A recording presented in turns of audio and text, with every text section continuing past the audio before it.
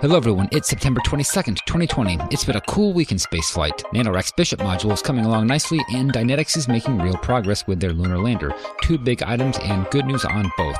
I like when that happens. Well, let's get to it, and liftoff.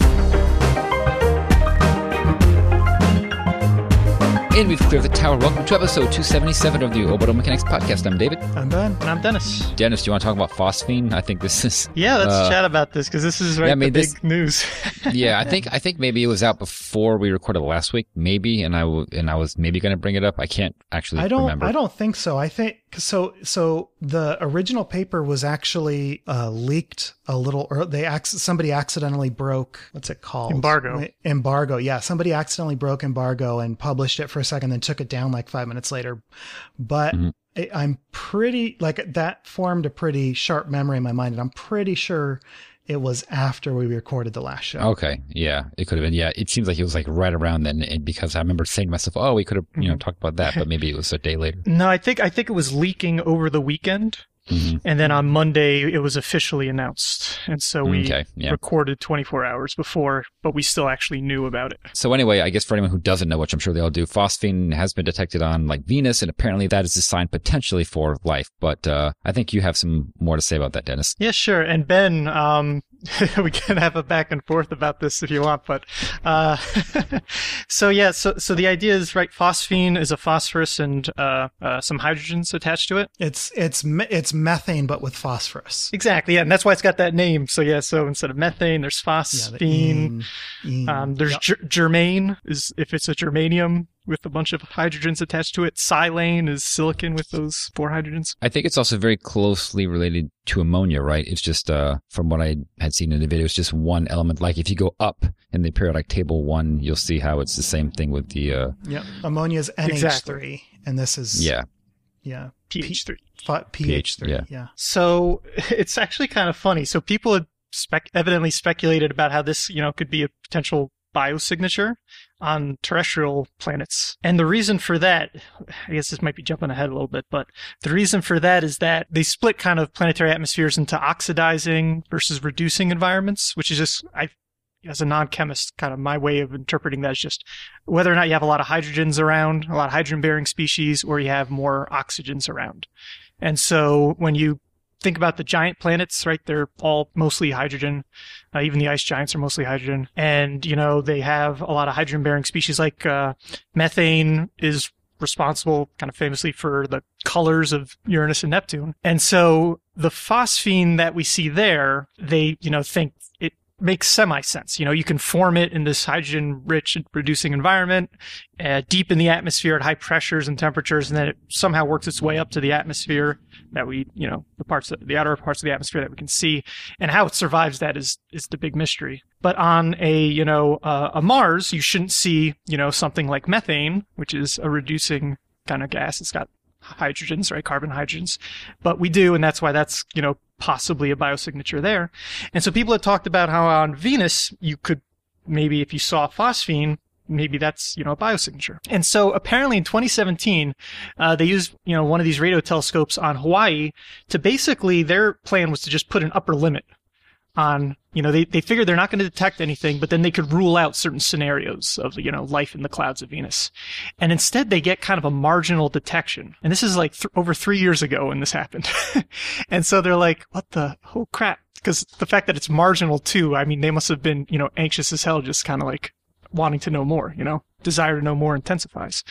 And so, they go and, get time on ALMA, which is the, creme de la creme, radio array in Chile, and they basically get kind of a whopping detection of it at that same transition, that same wavelength. Or I guess in radio you talk more about frequency space. So that's kind of the first. So I mean that's right. The shortcut is to say, oh, they've detected phosphine in the clouds of Venus, and then people go and report it, or at least interpret the reports as, oh, they discovered life on Venus. But of course there's issues with that. One of the things is whether or not the detection is legit is something to keep in mind, because it's just a single line. So you don't necessarily know if it's at, the frequency and Doppler shift you think it is. Maybe it's a different line that's been Doppler shifted into where you think your phosphine would be. And they argue that there's no other plausible lines. The only other one it could be wouldn't quite fit. But given the kind of attention this is getting, they really, I have to imagine, are going to be somebody's going to be trying to get other transitions of phosphine detected on Venus ASAP. So you could really secure that it is in fact phosphine, but it probably is. Just based on what I'd seen, it very likely is. They did a lot of techniques. I mean, if you actually read the Greaves paper, it's not that long and it's open access in Nature Astrophysics or Nature Astronomy. And this is how a lot of science papers are that people that don't read science don't necessarily notice. Is it's basically 70% of the paper is just ruling out, what they could have done wrong and why they don't think that they did it wrong. You know what I mean? And so that's what a lot of it, most of it is about the actual signal that they detect itself. Yeah. And so then the question becomes, and this is where I think you and Ben and I share skepticism. I don't know how you feel about this, David, but, they then have to basically argue that there's no other abiotic pathway to generating that level of phosphine in the atmosphere. And they basically look at kind of every known chemical pathway that they could think of taking place in the atmosphere just by reacting with other things in the atmosphere, by interacting with light, photochemistry that's happening, and then whether or not you're getting it from volcanic activity, whether or not you're getting it from meteoritic activity, meteorites coming in there. And they basically, there's a long paper, it's like 100 pages. I absolutely have not read this one. But this one is basically, the title is, ruling out any known sources of phosphine in Venus's atmosphere or something like that. And so the implication that is certainly not stated in the papers, but if you listen to the authors talk to, journalists, is that they think that this is in fact due to life on Venus. And one of the co-authors, Sarah Seeger, has one of the best papers, coolest papers I've ever read earlier this year, which is all about how that life cycle could have worked. Because that's always such a weird thing. This would be life suspended in clouds. Yeah. Like always. That is pretty. Yeah, that's pretty neat. But yeah, I mean, I would say that I share your skepticism just because this is, the quintessential extraordinary claim that requires extraordinary evidence. And, this paper, for example, that you're talking about, it doesn't give any evidence at all for life. It just says that it can't be these other things. But there are other things that we don't know that it might be. So, I mean, we're a long way from saying it's life, because in order to say that, you have to find life, and life has not been found. And I think it's important to point out that the authors aren't saying we found life. It's bad science reporting that's saying that. And the authors are very clear. This isn't evidence of life, but we don't know what else could do this. And I saw an interview, and I think this is what you were referring to, Dennis, where one of the authors said, we don't know any other way of making this, but if you know of a better way to do it, tell us so that we can, include that as a possibility. And Dennis, you found a really interesting paper that doesn't exactly point out a mechanism, but does point out that phosphine is produced on Jupiter and Saturn, right? It's from a textbook, actually, but yeah. That's been basically well established. And so that was my first thing I was thinking is, I literally just read about this, a month before this news broke. And so phosphine, because I'd never heard of that molecule before. And so, but apparently the big argument is about in a reducing atmosphere like the giant planets, it's not unexpected to have phosphine created. It might be a little unexpected to have it survive so long that, it can exist in detectable quantities, in the upper atmospheres of these worlds. But apparently, it's kind of a very different story on a typically oxidized atmosphere of, a planet like Venus or Mars or Earth. And so on Earth, the only known way of making it in significant quantities is biologically. So it's specifically because Venus has an oxidizing atmosphere that we would expect less of it, or we would expect it to disappear due to ultraviolet, but we wouldn't expect it to be created at all on Venus. We don't expect it to stick around for long on Jupiter, but there is a good mechanism for creating it because it's a reducing atmosphere. That's my understanding. Okay. And like you were bringing up, David. So the reason I say I'm skeptical, even though I'm so happy that this is obviously something that should have been reported You know what I mean? This is good science. This is well done. They did a really careful job. Didn't rush it to publication. Didn't rush it. No, they've got all these kind of other papers that are not, I don't think, officially companion pieces, but, you know, they might as well be, you know. And so they've been very careful about it. But if there's one thing I know, and this happens in cosmology all the time, is that my expectation is that every week for the next and many years, we're going to have a paper appearing that's going to be talking about a new abiotic way to generate phosphine in significant quantities on Venus. Mm-hmm. You know what I mean? People are going to somehow come, like, if it's anything like cosmology, where I think there you have a little more wiggle room because you can change the laws of physics themselves. But as far as chemistry seems very complicated. And so I think that when they say that there's no known pathways, that known is kind of the key word in there. It's not that there are necessarily no pathways, abiotic pathways that can create phosphine under those conditions, but there's just no known ones. And I mean, that's good. I mean, you can't report on unknown unknowns. You know what I mean? Like, you gotta, this is science doing what it can, the best way it can. So either way, we'll have a discovery. It just might not be life, but, you know, it'll be some new known pathway to the production of phosphine in quantities. We're probably going to see something analogous to methane on Mars. You know what I mean? There's going to be decades from now, there's going to be another suggestive thing in this direction and less suggestive things in that direction, and it's just going to be the long, slow slog through scientific inquiry and discovery. I don't know.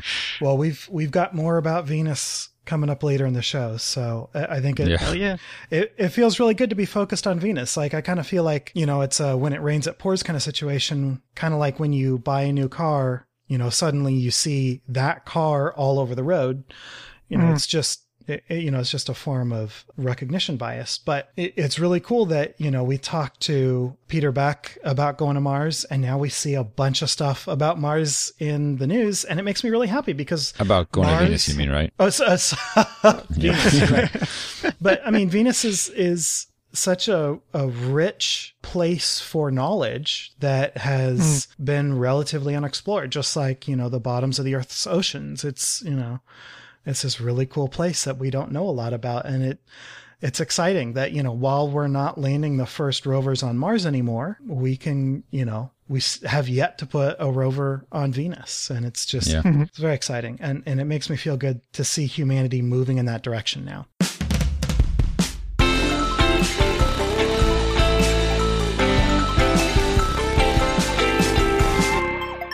So let's talk about NanoRacks. They have a really cool module / airlock called the Bishop airlock, which is nearly complete. And I don't think we've given this much attention, if any at all. I always forget. Yeah, no, we've definitely talked about it in the past, but it was so early on. Like, I think we talked about it around the time that that Bigelow put their expandable module, put Beam up there. And so now we get to talk about it more, and I'm so excited.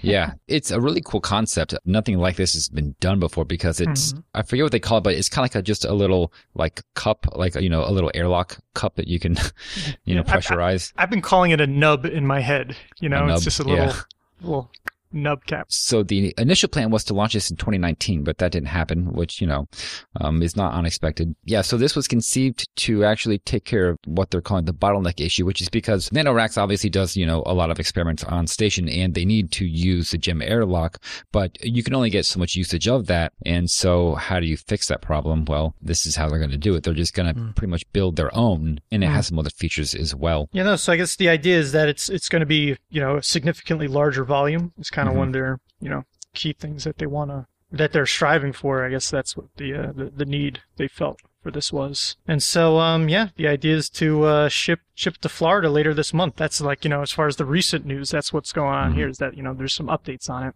And so they're kind of aiming for a SpaceX launch in November. And so it's pretty exciting. I mean, there's going to be a lot of work, you know, installing it, you know, checking the pressurization for leaks and all that stuff. But, you know, it's happening. It's, you know, it's almost underway. And so, right now, the GEM, I kind of want to talk a little bit about the way that we use the GEM airlock, because, I mean, it's just so cool.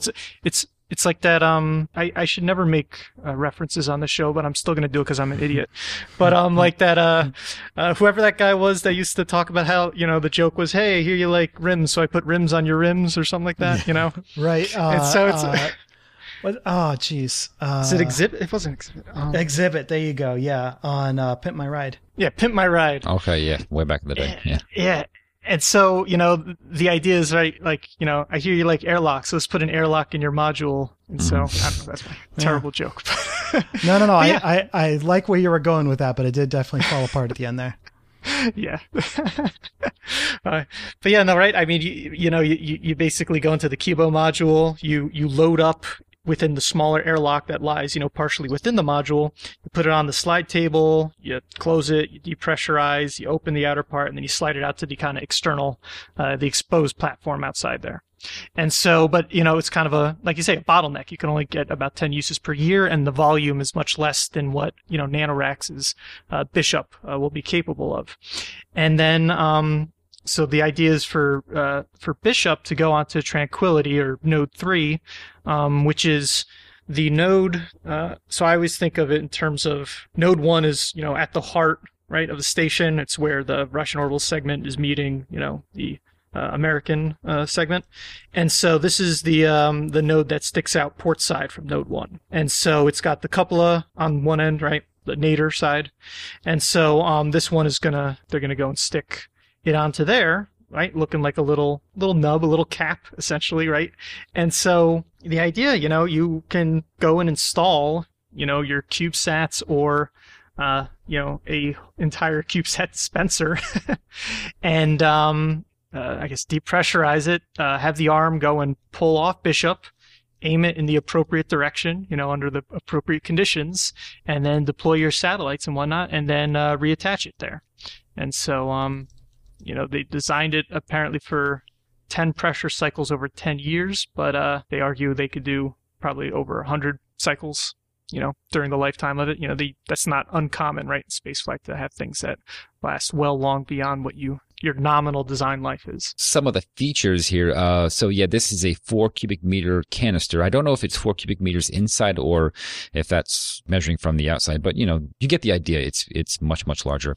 And it has a micrometeoroid in orbital debris shield, which covers the PCBM, which is the passive common berthing mechanism. So it kind of looks like a little lip that extends out from the cylinder. And that's just a shield, that mechanism, since that's probably the most fragile part of the entire spacecraft. If I can interject, I found a bullet in some documentation. It increases the payload deployment volume by 5 times over Jackson Kibo module. So yeah, that's a big factor that becomes, right? Big difference there. And this module has at least one, and I couldn't confirm this, it has at least one PVGF, and that is the upgraded powered video grapple fixture, which, provides power, and it's something that can actually operate the arm, or like you can operate the arm from it, and it also has video capabilities. And now it has another grapple fixture. I'm not sure about that one, but it says that it has one PVGF. I don't know if the other one is just, a little dummy fixture, which I'm assuming that it is. They call it a secondary one. I don't know if that means it's just a backup. So could there be orientation reasons why you would want it potentially on the secondary one? Yeah, I mean, that's like the obvious answer, and probably, but I mean, I'm just wondering why the one fixture has the upgraded version, the PVGF, the powered video grapple fixture. Wouldn't you want to have data if you were deploying CubeSats? Okay, because I was thinking that point was used as like an anchor point for the arm, but actually it's to receive the video from that end, right? Yeah. Do I have that right? No, I'm pretty sure you're correct. Yeah. Because I was thinking of just it being used as like an anchor for the arm, because you know how the arm can kind of do a little inchworm thing, and so you would have the free end just doing something else, but I don't know what. But instead, you would have the anchored part still on station, and then it would attach, its end effector to the PVGF. And since that has video capability, you're saying that's what the use would be, because you would want to have that, and it can transmit power as well. Yeah, I don't think you would ever want to have the arm only attached to the, what's it called, Bishop, right? Is that what you're talking about? Like, right? Bishop? Yeah. I think that there are structural issues with that, and maybe even power supply issues. I don't know if Bishop has the power hookups that they would need to actually have, because the idea is, Bishop comes off and then Bishop can get its power through the arm. And I don't know if they have it set up to actually power the arm through Bishop, even when when it's docked, obviously. Right. And that was a misunderstanding that I had, because what you're describing makes sense. But I was thinking that you could use it as, like an anchor point, but I didn't understand why that would be. But I didn't think that maybe, that they were using it to actually transmit power to Bishop, not, from it, because that doesn't make sense. Yeah, I don't believe that would be something that they would really want to do. All right. Yeah. So where is, I can't remember, we discussed it before, where is the video feed coming from, since this is a video grapple fixture? Like, how does that work? I mean, it's kind of like a USB port. Data goes both ways. There are lots of, quote unquote, dumb grapple fixtures that, can't be used as base stations for the arm, but are, a place where you can grab a module and move it around. And so if you were to grapple Bishop without data and power, that'd be fine. It's just that Bishop's going to be cold, and Bishop's not going to have any data, any capability to send data home. And so that's, that makes sense if you're doing like a long-term environment exposure kind of experiment. But for most of the things that they're going to want to do, where, maybe I'm sure there are cameras inside a Bishop. I don't know that for sure, but like, I would be shocked if they didn't put them in. And if you're deploying spacecraft, then you're going to also have, the ability to command spacecraft release and that kind of thing. So, right. Which it does have that capability, because, you could release CubeSats. So yeah. Could you imagine if they just had an egg timer where like you put the CubeSats in, you set the egg timer for 3 hours, close the hatch, and then move the arm to the right position? Yeah. I mean, you could do that. That sounds like, the way that back in the day, the way that the Soviets would have done it, And they have an anomaly in the arm is stuck halfway, and it's pointed somewhere at the station. Yeah, somebody gets smacked in the forehead. Yeah. So, this also has a Wi-Fi antenna, which goes back to the idea of it having power. And it has a hay bale CubeSat dispenser. So this is like, I guess, like right in the center of the little dome towards the back of the inside of the module. There's a CubeSat dispenser. It looks a lot like, I think, ones that they've used previously, I believe. It's just that this one is mounted inside Bishop. And, that can push off the CubeSat bundle, and then from there they can separate and do whatever they're going to do. Yeah, it looks like the hay bale's got 144U capacity. Yeah, that's definitely a bale of CubeSats. It's just insane. I mean, technically it should be U cubed, right? But I know how to use units, and so that's the latest on NanoRacks. We should be seeing Bishop on station, hopefully, in the coming months. And in the meantime, they're looking to raise $20 million in new funding. So good luck to them.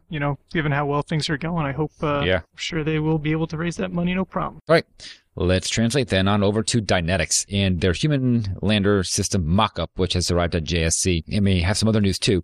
I think we had discussed this a couple months ago, that they were working on the details of how the interior of the spacecraft will work, as far as like ergonomics and, just the technical needs that they might have inside there. Yeah. So I think this is really fascinating, because we talked about the national team delivering their mock-up to JSC almost exactly a month ago. I mean, it was a month ago when we're recording this on August 20th. Oh, we're recording this on September 20th. They delivered it on August 20th. It wasn't quite a full week from Dynetics delivering their HLS, but the national team video was very sleek and, was very high production values, but it didn't tell you anything. And it was really frustrating that it was just like, okay, all right, we get that it's Blue Origin, but just come on, give us something. And then Dynetics turns around and they've got this wonderful video, which has different members from the team, reading off of cue cards, like actually presenting info, but also walking around the inside and showing off what it's like to actually interact with these things. And it's so good. It's so good. Somebody, when I looked at the original Dynetics tweet, up at the top, the Twitter algorithm had decided to move a reply tweet pretty high up in the thread, and it was somebody going, this is such a horrible video. Don't you know that there are so many people on YouTube who love space, and you should have hired one of them to do this, and they'd be so happy. And why are you doing so? Why are you hurting us? And it's just like, oh my gosh, you need to chill, because this video is fantastic. Just because it doesn't look like a Tim Dodd video doesn't mean it's low production value. They worked really hard on this. But the really cool thing that they got to show off, and I'm all but certain that the National Team HLS mockup has this as well. But they have volumetric mockups of, displays and controls and storage and all these other components that are going to intrude in the crew volume, things that have to be inside the pressure vessel. And they're all magnetic. So the inside of the crew module is made of steel, painted. And then you've got these modules that have magnets on the back. And so you can literally, grab hand control display and move it somewhere else. And it's all volumetric. So it shows the amount of room that it's going to take up, but nothing actually works. It's all, basically fancy papercraft. They don't have any actual displays, but that's not the point. The point is to figure out where you're going to put these things, how you're going to work with the people. And it's so cool to get to see people walk in there and go, yeah, I can just pull this off the wall, pop, and I can put it back over here, thunk. And it's so satisfying to, this is a common way to figure out human interfaces, especially in space where you have very demanding, small constraints kind of environments. You really have to get it right the first time. So, it's nothing shocking here, but it's really great to see it and to see people who actually work on the team getting to show it off. I really can't encourage you to go watch that video enough. So, one of the CG shots in the video kind of looks like something that Andrew Zandanowitz had. We kind of talked to him a little bit about, back when the original 3 company contracts were handed out, the idea of almost using the Dynetics HLS as a sky crane, where the crew module is this soda can sitting horizontally underneath a truss that connects to the thrusters on either side. And in the video, you actually see a shot with the crew canister on wheels driving around the moon, and the propulsion element from the lander sitting there on the surface with nothing in the middle. And so it doesn't quite line up with the idea of using it as a sky crane. But it does, suggest that, yeah, we could put different things here in the middle, and use this as a more general purpose kind of vehicle. And I think it's really cool. And I appreciate Andrew reaching out and speculating and discussing this with us, because it's a lot of fun. So the other half of the Dynetics news this week is what the actual profile for getting HLS to the moon is going to look like for Dynetics. And what's really cool is they are going to they have to do refueling. And remember, the HLS system has got additional fuel pods on the left and right, the port and starboard sides, that actually detach during descent. Very Kerbal. I mean, it's really cool. But to actually get the thing to the moon in the first place, you have to refuel in space. And so right now they're looking at launching the HLS in a single launch on top of Vulcan Centaur, and then doing 2 additional Vulcan Centaur launches to refuel it. And what's really fantastic is they're not using Vulcan Centaur to fly another vehicle that can then dock and refuel. Instead, Centaur itself will be launched with nothing on top of it, and Centaur itself will be donating the fuel. They'll actually be pulling fuel out of the upper stage to refuel HLS. And what's really crazy is ULA is on board with this. Mark Peller, the vice president of ULA, said, quote, "We're all set up and preparing the launch system to support that cadence out of the Cape, and on track to do that." And by cadence, he's talking about doing multiple launches in short proximity. But it also sounds like they're happy to use Centaur to refuel HLS in orbit, which is so cool. And so, yeah, this cadence is really tight. And that's why the VP of ULA is like, oh yeah, we can do that, instead of everybody just assuming that is the case. They're looking at 14 to 20 day centers for launch windows. So I believe that's the center of the launch window. All 3 of them have to be within 14 to 20 days, just because, it's cryogenic propellants and you have limited lifespans. So you guys remind me, HLS is always going to dock with Gateway before it lands, right? So the loiter time, the 2-week loiter time on orbit to get refueled is not with people on board, right? No people are going to go to the moon in HLS. Yeah, they're not like there's not going to be people on an HLS that's getting launched, right? I mean, that's Yeah, so correct. We're talking about it. Right. I mean, it's a small vehicle, but I'm assuming it's more roomy than Orion is. But I mean, imagine like HLS on orbit. It's a crewed vehicle. It's on orbit for 2 weeks and there's nobody inside of it. And it's doing rendezvous and docking operations. Mm-hmm. Yeah, that's pretty ambitious, huh?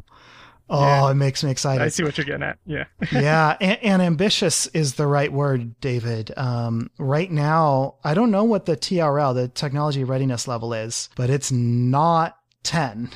And so, Dynetics specifically said that they are going from laboratory to TRL 10 in a few years. We'll see. That the in-flight refueling is the big deal here, and I don't know what that's going to look like. We don't have the real world experience right now. We've got all the theory. We've done automated rendezvous and docking, and that's great, but we've never actually done on-orbit cryogenic refueling. We've never done rendezvous and docking remotely in this sort of way. I mean, it feels different to me than just docking a Progress with a uncrewed Salyut, right? Oh. I don't know. We'll see. It's something that SpaceX wants to do too. And, we've all seen the discussion of how they're going to do that. So how are they going to do this? Because the actual mechanics of transferring the fuel, and this is liquid hydrogen. So it's tricky. You're using this super cold cryogenic fuel and you're having to get it from one vehicle to another, which, I think it is a good idea that they're just using the Vulcan or that they're just using the Centaur upper stage, because that's one less thing that you have to, design from the ground up. Well, and what a feather in ULA's cap, right? When they can say, hey, we got Vulcan Centaur. Not only can it launch, huge amounts of cargo, it's one of the heaviest lift vehicles. If it was around today, it would be the heaviest lift vehicle in operation. Because I made a mistake last week and I said that its capabilities were slightly under Delta IV Heavy, but I actually was reading up today and I believe it's actually bigger than Delta IV Heavy by just a little bit.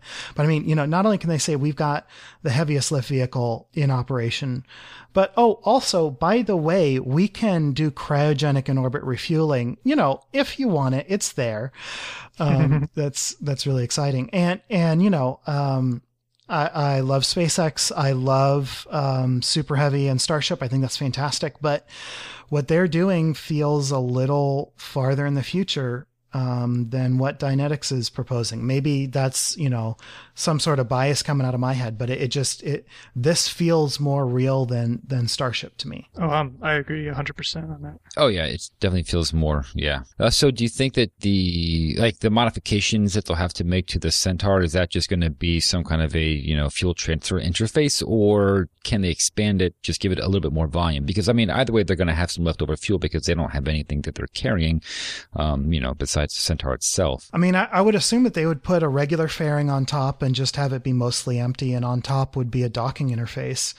Right. But, who knows? They may have to add, if the Centaur is going to cooperatively dock instead of just holding an attitude, the Centaur may need better vision systems. It may need radar systems. It may need, all these other things. And who knows what that's going to look like? It's super exciting to be finding out hopefully in the next couple of years. Yeah. But I think that the cool thing, I guess, is just that it's so much the right choice, just because if you had something else that you were carrying, like you said, which would then do the transfer, that's more of a mass penalty, because you're having to carry something else that's not fuel. But this is the Centaur, which is obviously not fuel, but you're going to need it either way. So why not just have that deliver the fuel? You know what I mean? Like, it actually makes sense to me. Yeah. I agree. Yeah. Sure. Okay, just back to 3 normal short and sweets. What's the first one, Dennis? First up, Russia announces solo mission to Venus. At the HelRussia 2020 conference last week, Roscosmos Director Dmitry Rogozin announced plans for the Russian space program to send its own independent spacecraft to Venus. The Soviet program has sent the most direct missions to the planet, mostly in the 1970s and 80s, and Roscosmos is currently collaborating with the United States on a joint mission called Venera D that will launch in 2026 or 2031. Venera D includes a lander that will return samples by deploying a Raccoon, or rocket balloon, after collection. While details on the solo Russian mission are scarce, interest in Venus has spiked after the recent announcement of a potential biosignature in its atmosphere. Next up, China preps for Chang'e 5 launch. CSNA has initiated preparations for the first lunar sample return mission in over 40 years. By tracking cargo ships carrying components of the mission's Long March 5 rocket, observers are estimating the launch is likely in the last 10 days of November. Chang'e 5, a complex mission involving 4 spacecraft, is targeting a volcanic formation in Oceanus Procellarum, which was visited by Apollo 12 and is also targeted by Intuitive Machines' CLIPS mission. There, the spacecraft will collect 2 kilograms of lunar rock before an ascent vehicle and ultimately a return module will land the sample capsule in Inner Mongolia. And then next up, Artemis 3's landing site. While the recommendation for the Artemis program's first human landing site on the moon has been the South Pole, recent comments by Jim Bridenstine suggested that an equatorial site for the historic mission is possible. Asked about ultimately returning to an Apollo site, the NASA administrator replied that if the South Pole were too difficult to reach, an Apollo site might be an alternative to Artemis 3. Bridenstine emphasized that no decision has been made, and Human Exploration and Operations head Kathy Loiters confirmed that NASA is still looking into the landing site selection process. Okay, stand by. We're looking at it. Questions, comments, and correction burns, and we have a couple things from Ben Hallert and Andrew Zandanowicz. Two correction burns from Ben. I said in passing, I said Falcon Heavy is launched, 2 times? And he goes, no, it's 3. Thank you. So, I got to learn never to say anything in passing on this show, because 9 out of 10 times I'm wrong. And then this is more substantive, and I really, really appreciate this correction, because this wasn't said in passing. This was like, I totally had this wrong. So we were talking about Vulcan Centaur Heavy. Here's the thing. I said that Vulcan Heavy is the version with 6 solid boosters. No, incorrect. Any Vulcan configuration can have up to 6 SRMs. It's Centaur that is the heavy thing. So I don't think that they're calling it Vulcan Heavy. I think they're calling it Vulcan Centaur Heavy, as in Vulcan Centaur Heavy. So the difference here is that the normal version of Centaur that's flying on a Vulcan has 2 RL-10C engines. The heavy version of Centaur is going to have 2 RL-10CX engines. Those have bigger nozzles than the 10Cs. And also the Centaur gets stretched tanks in the heavy configuration. So that's a big difference. And I think that using the heavy version of Centaur gets this up above Delta IV Heavy's mass capabilities. I think that's the numbers that I had wrong there. And then also, this isn't a correction, but it's just a comment from Andrew Zandanowicz. As always, fantastic emails we get from this guy every week. And this didn't really fit anywhere else, but I thought it was a really good read, and I thought it was worth pointing out. So it's an article in Aviation Week that's about Boeing, and I'll just quote Andrew here. He says, Starliner didn't have problems because of the Starliner team. Starliner had problems because those people were operating using the Boeing business model, which is kind of scary. So Boeing has had a lot of issues recently. And so this Aviation Week article is mostly talking about the aviation side of their business and what the heck has been going wrong. And I think Andrew's right to draw a parallel between the aviation side and the space flight side of Boeing. And it's really depressing, because Boeing has been such a staple of the industry, and now it looks like they're really just falling apart in their qualities going down the tubes. So do go read this article if you have a moment, because I didn't read all of it. I read a couple of different paragraphs from it. I think I read about 50% of the article, and it was very interesting what I did read. Cool. So let's press on then to This Week in Spaceflight History. We have 3 winners. We have a new person, I think, right? Who is Ark? Because I don't think I know that name. So welcome, Ark. We have the Greek and another one, I think, who is new, James Mueller, which I believe was our first guest, actually, yeah, for I think this week. He might have been the first. And those are our full credit winners, the people who not only guessed the event, or identified the event, but also explained what the clue was. And then we have even more, I wouldn't call them partial credit winners. I'd call them winners, just not fullest credit winners. So these partial, well, whatever you just called them, partial but not partial, winners but not winners. We have Ben Hallert, Cyrus, Peter McMalley, Christian Lowe, Julian Martin, and that's it. All right. So yeah, that's quite a few people who I guess got the right answer, but maybe didn't get the reference perhaps. Some of them incorrectly identified the reference. Some of them didn't attempt to identify the reference, and that's okay. I didn't specify it as a requirement, but I got to give fullest credit to Ark the Greek and James Mueller. So that clue was, what's that in Pirate Ninjas? And at first, actually, I'd heard of it, but I couldn't remember where it was from somehow. But you told me and I was like, oh yeah, how quickly I forget. So yeah, what is that about? Yeah. So let's talk about the clue real quick. A Pirate Ninja is a special unit invented by Mark Watney in The Martian. He was doing calculations, looking at how long he could charge his batteries versus spend that energy driving, and also spend the energy heating his environment while he drove from one site to another across the face of Mars. So he was looking at kilowatt hours per sol, and it's hours. Actually, Dennis had a really interesting point. A kilowatt includes a time component. Kilowatt hours includes 2 time components. Kilowatt hour per sol includes 3 time units, right? But, he broke it up by sol because he was having to alternate between driving and charging. And so he got tired of using the unit kilowatt hour per sol. So he decided to rename it. And he, of course, chose the much more intuitive and easy to say Pirate Ninja unit. So this week's spaceflight event has a lot to do with getting measurement units correct. So this week in spaceflight history is the 23rd of September, 1999.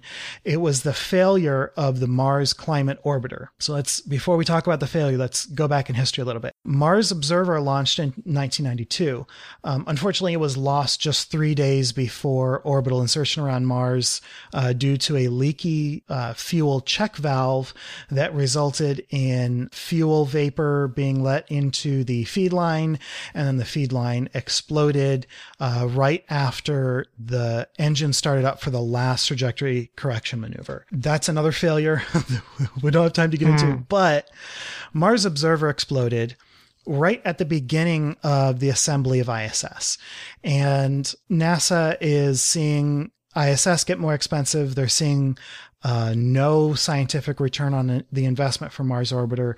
And all these things kind of drive them to want to fly some low-cost spacecraft.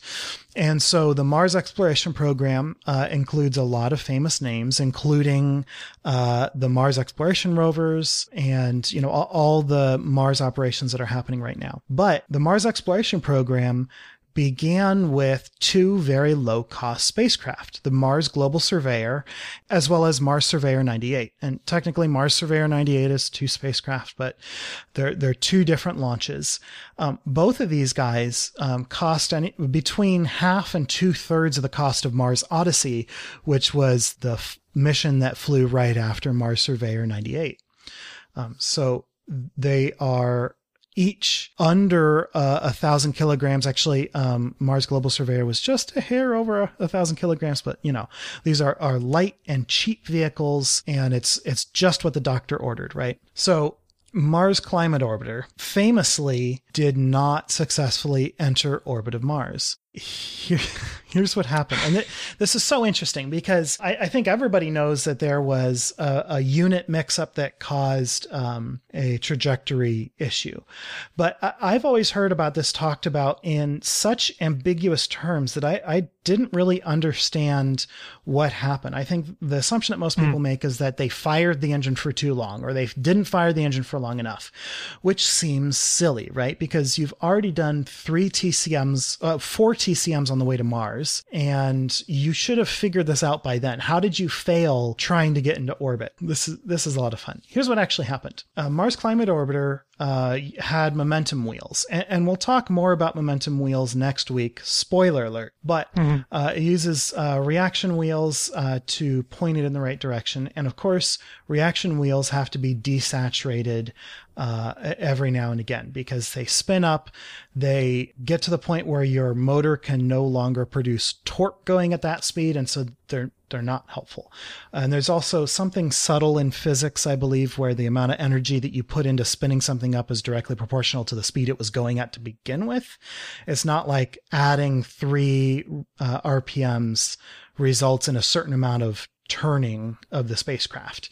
If the wheel's going fast, you get less than you would if it was standing still. In any event, they desaturate these guys using an AMD event. It's an angular momentum desaturation event where they fire up the thrusters to allow them to despin the momentum wheels and get them back down to more reasonable spin rates. What ended up happening, though, was they had to do AMDs 10 to 14 times more than they expected to be doing them. That's due to the way that the vehicle was built. It had a single solar array instead of 2 paired solar arrays, and so the solar pressure actually added rotational momentum to the vehicle.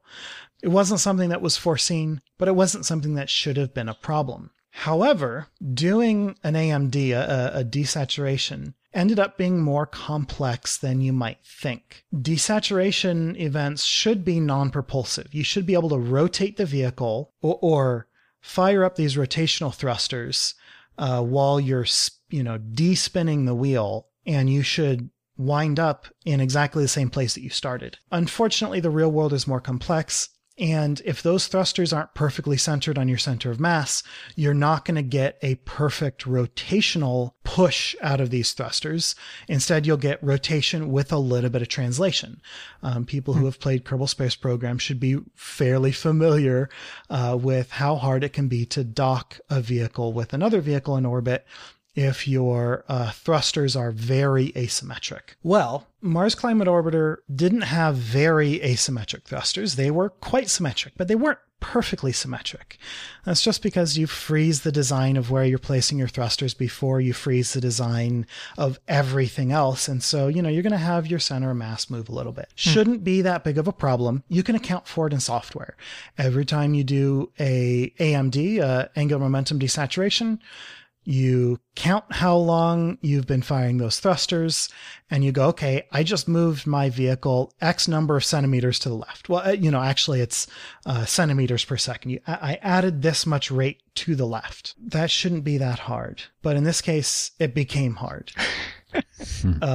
They accounted for this translation, this residual translation on the ground. The spacecraft didn't have to keep track of it. And in the second half of the mission, they were planning on implementing a new trajectory estimation method that would account for these small forces. It was actually called the small forces model. And Lockheed was going to be providing a piece of hardware like a computer that could do trajectory calculations and take into account these small forces. Unfortunately, Lockheed took longer than expected to actually deliver their hardware because they had a bug in their software that they had to go fix. And so when they started accounting for these small forces, JPL actually did all of the work estimating these small forces and doing all the trajectory estimation up until April 1998, when at that point Lockheed was able to deliver and they were able to switch over. Now, JPL's estimations were pretty accurate and no issues were encountered. However, Lockheed's hardware is where this famous units issue comes up. They reported the acceleration due to AMD events in pounds of force instead of newtons, which is what the contract called for. The difference is a factor of 4.45. That seems like a lot. In reality, it's not a lot. because the forces that we're talking about are tiny. It's just a little bit of residual force left over by a periodic AMD, right? It's not big enough for anybody to really notice right off the bat. Now, if you were looking at the values that were coming out of the Lockheed hardware and looking at the values that JPL had been producing, you would notice that they were more than 4 times off, but that wasn't the way that this worked. There were different teams accruing data in different ways and doing calculations in different ways, and nobody noticed it. And so this error was compounding. Every time they did an AMD, the actual position of the vehicle wound up being a little bit off from the calculated position of the vehicle. Well, you correct the calculated position of the vehicle by doing real-world measurements, right? Well, if it's just a tiny little error, it gets included, it gets written off as being part of the error of actually measuring where the vehicle is. And unfortunately, the measurement error bars gets bigger and bigger the closer you get to Mars. Most of the real world measurements, that kind of the ground truth, or I guess the space truth that they're collecting, is done with Doppler rate measurement, right? You listen to the radio signals coming from the vehicle, and they're going to be slightly off the frequency that you expect them to be, and that shift is due to Doppler, which tells you the speed at which the vehicle is moving away from you. Well, if the vehicle is moving directly away from you, there's no cosine error, right? It's 100% of the Doppler shift is the speed of the vehicle moving away from you. But once you get up to Mars, you don't care about the speed of the vehicle moving away from you. You care about the speed of the vehicle moving towards Mars. That's way more important because it's the direction that the vehicle is traveling, right? Relative to the sun. It becomes perpendicular to the direction that you're looking at it from Earth, as well as collinear with its heading angle to Mars. So anyway, the more perpendicular the velocity component that you want to measure is, the more cosine error you encounter. And so as those cosine errors are increasing, it's being able to hide this error from the software, or from the AMD better and better. And basically they wound up with a vehicle closer to Mars than they thought, and the vehicle burns up in Mars's atmosphere. However, there's a compounding issue that happens here, and it's an organizational issue. They actually did see the error of their measurements increasing and increasing and increasing. And measuring error is really difficult, right? Because if you're measuring an unknown, how do you know how close you are to it? Well, their error bars were at minimum 30 kilometers wide, right? They didn't know if the vehicle was was going to pass within 150 kilometers of Mars's surface, or 180 kilometers of the Martian surface. That's a wide error. 30 kilometers ain't great. At this point in the mission, the error should have been 10 kilometers, but it gets worse. Depending on how you actually calculate uncertainty, their error bars might have been as wide as 100 kilometers. And this 30 kilometer error was early enough in the mission that they had time to actually execute a 5th TCM. They had done 4 trajectory correction maneuvers on the way to Mars. They had planned for a 5th one just in case. They did a big consultation with a bunch of different people, a big teleconference. And some of the people who left that teleconference said, well, my impression when I hung up was that we were going to do TCM5. They never did TCM5. This was a leadership error. Unfortunately, they ended up actually adopting the point of view, or the attitude that if you see a problem, you have to go prove that there's a problem, instead of the attitude which is, you see that there's a problem, let me go prove that there's not a problem. And you know, it's one of these things where, you know, the hardware issue wouldn't have been a problem if they would have noticed it. Not noticing the hardware problem wouldn't have been an issue if they would have paid closer attention to what their error bars look like. You know, there are all these things that could have told them, hey, something's wrong. And there were things that told them they were wrong, and they knew that something was wrong, and they still didn't fix it.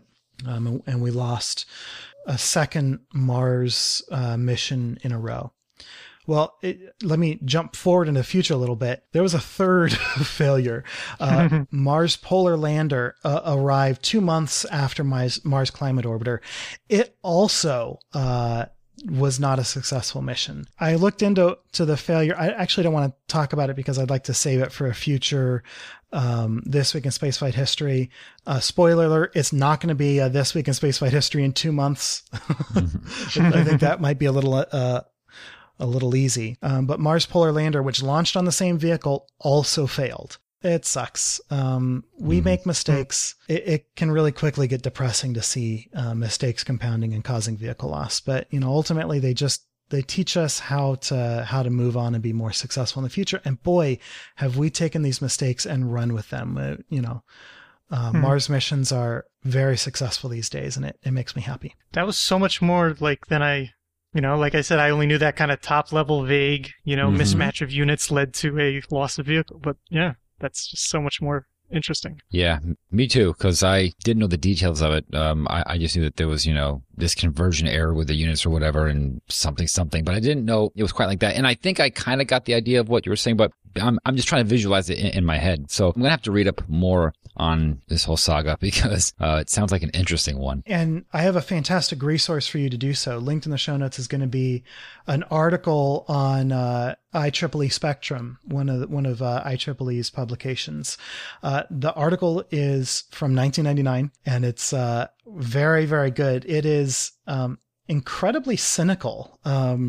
It's like a hard hitting kind of article. And what's really cool is IEEE was doing their own investigation into Mars Climate Orbiter before the failure, as well as before the official what's it called? The failure report, right. The mishap investigation report, the incident report. Yeah, this was a mishap, not an incident. Cool. So that was a much better explanation of this, famous error than I have ever heard before. So good job. Thank you. I appreciate that. So Dennis, you got a clue for next week? Yes, I do. Next week in 2003, a bureaucratic Voltron. Yep, that's a really good clue. I love that one. Bureaucratic Voltron. I feel like that works on several levels. I'm not sure if it actually does, but yeah, it's really good. I hope. Yeah. A bureaucratic Voltron in 2003. All right. Well, if you think you know what that's about, give us a tweet with the hashtag ThisWeekSF and good luck. Good luck, everyone. All right. So now let's do upcoming spaceflight events. We got 3 launches and another event. So what's the first actual launch, Dennis? First up on September 26th, we've got the Delta IV Heavy NROL 44 launch. And so you might remember this from a few weeks ago. This was the one with the rather dramatic T-minus 3 second abort. And so it's going to be another shot at this ULA Delta IV, taking this, classified spy satellite for the US NRO. National Reconnaissance Office. Keep an eye out for this again on September 26th with a window from 0401 to 0535 UTC. That's basically midnight to around 1:30 a.m. Eastern Daylight Time, and it will be flying out of Slick 37B at the Cape. After that, we have a Soyuz flying GONUTS M. So this is specifically GONUTS M 17, 18, and 19. And I think people should be pretty familiar with this communication satellite constellation. There are 3 GONUTS M. GONUTS is M. 3 of those guys, and then a bunch of international ride shares. So on board will be 4 more Lemur 2s, or 4 Lemur 2s. I believe so far we've only seen Lemur 1s fly. Something called Lacuna Sat, and I don't know. Lacuna is a fun word in my head, as well as some ICEYES, a SalSat, some Keplers, Descartes, Norb. Just fantastic satellite names. It's fantastic. So, mostly commercial Earth observation kind of satellites.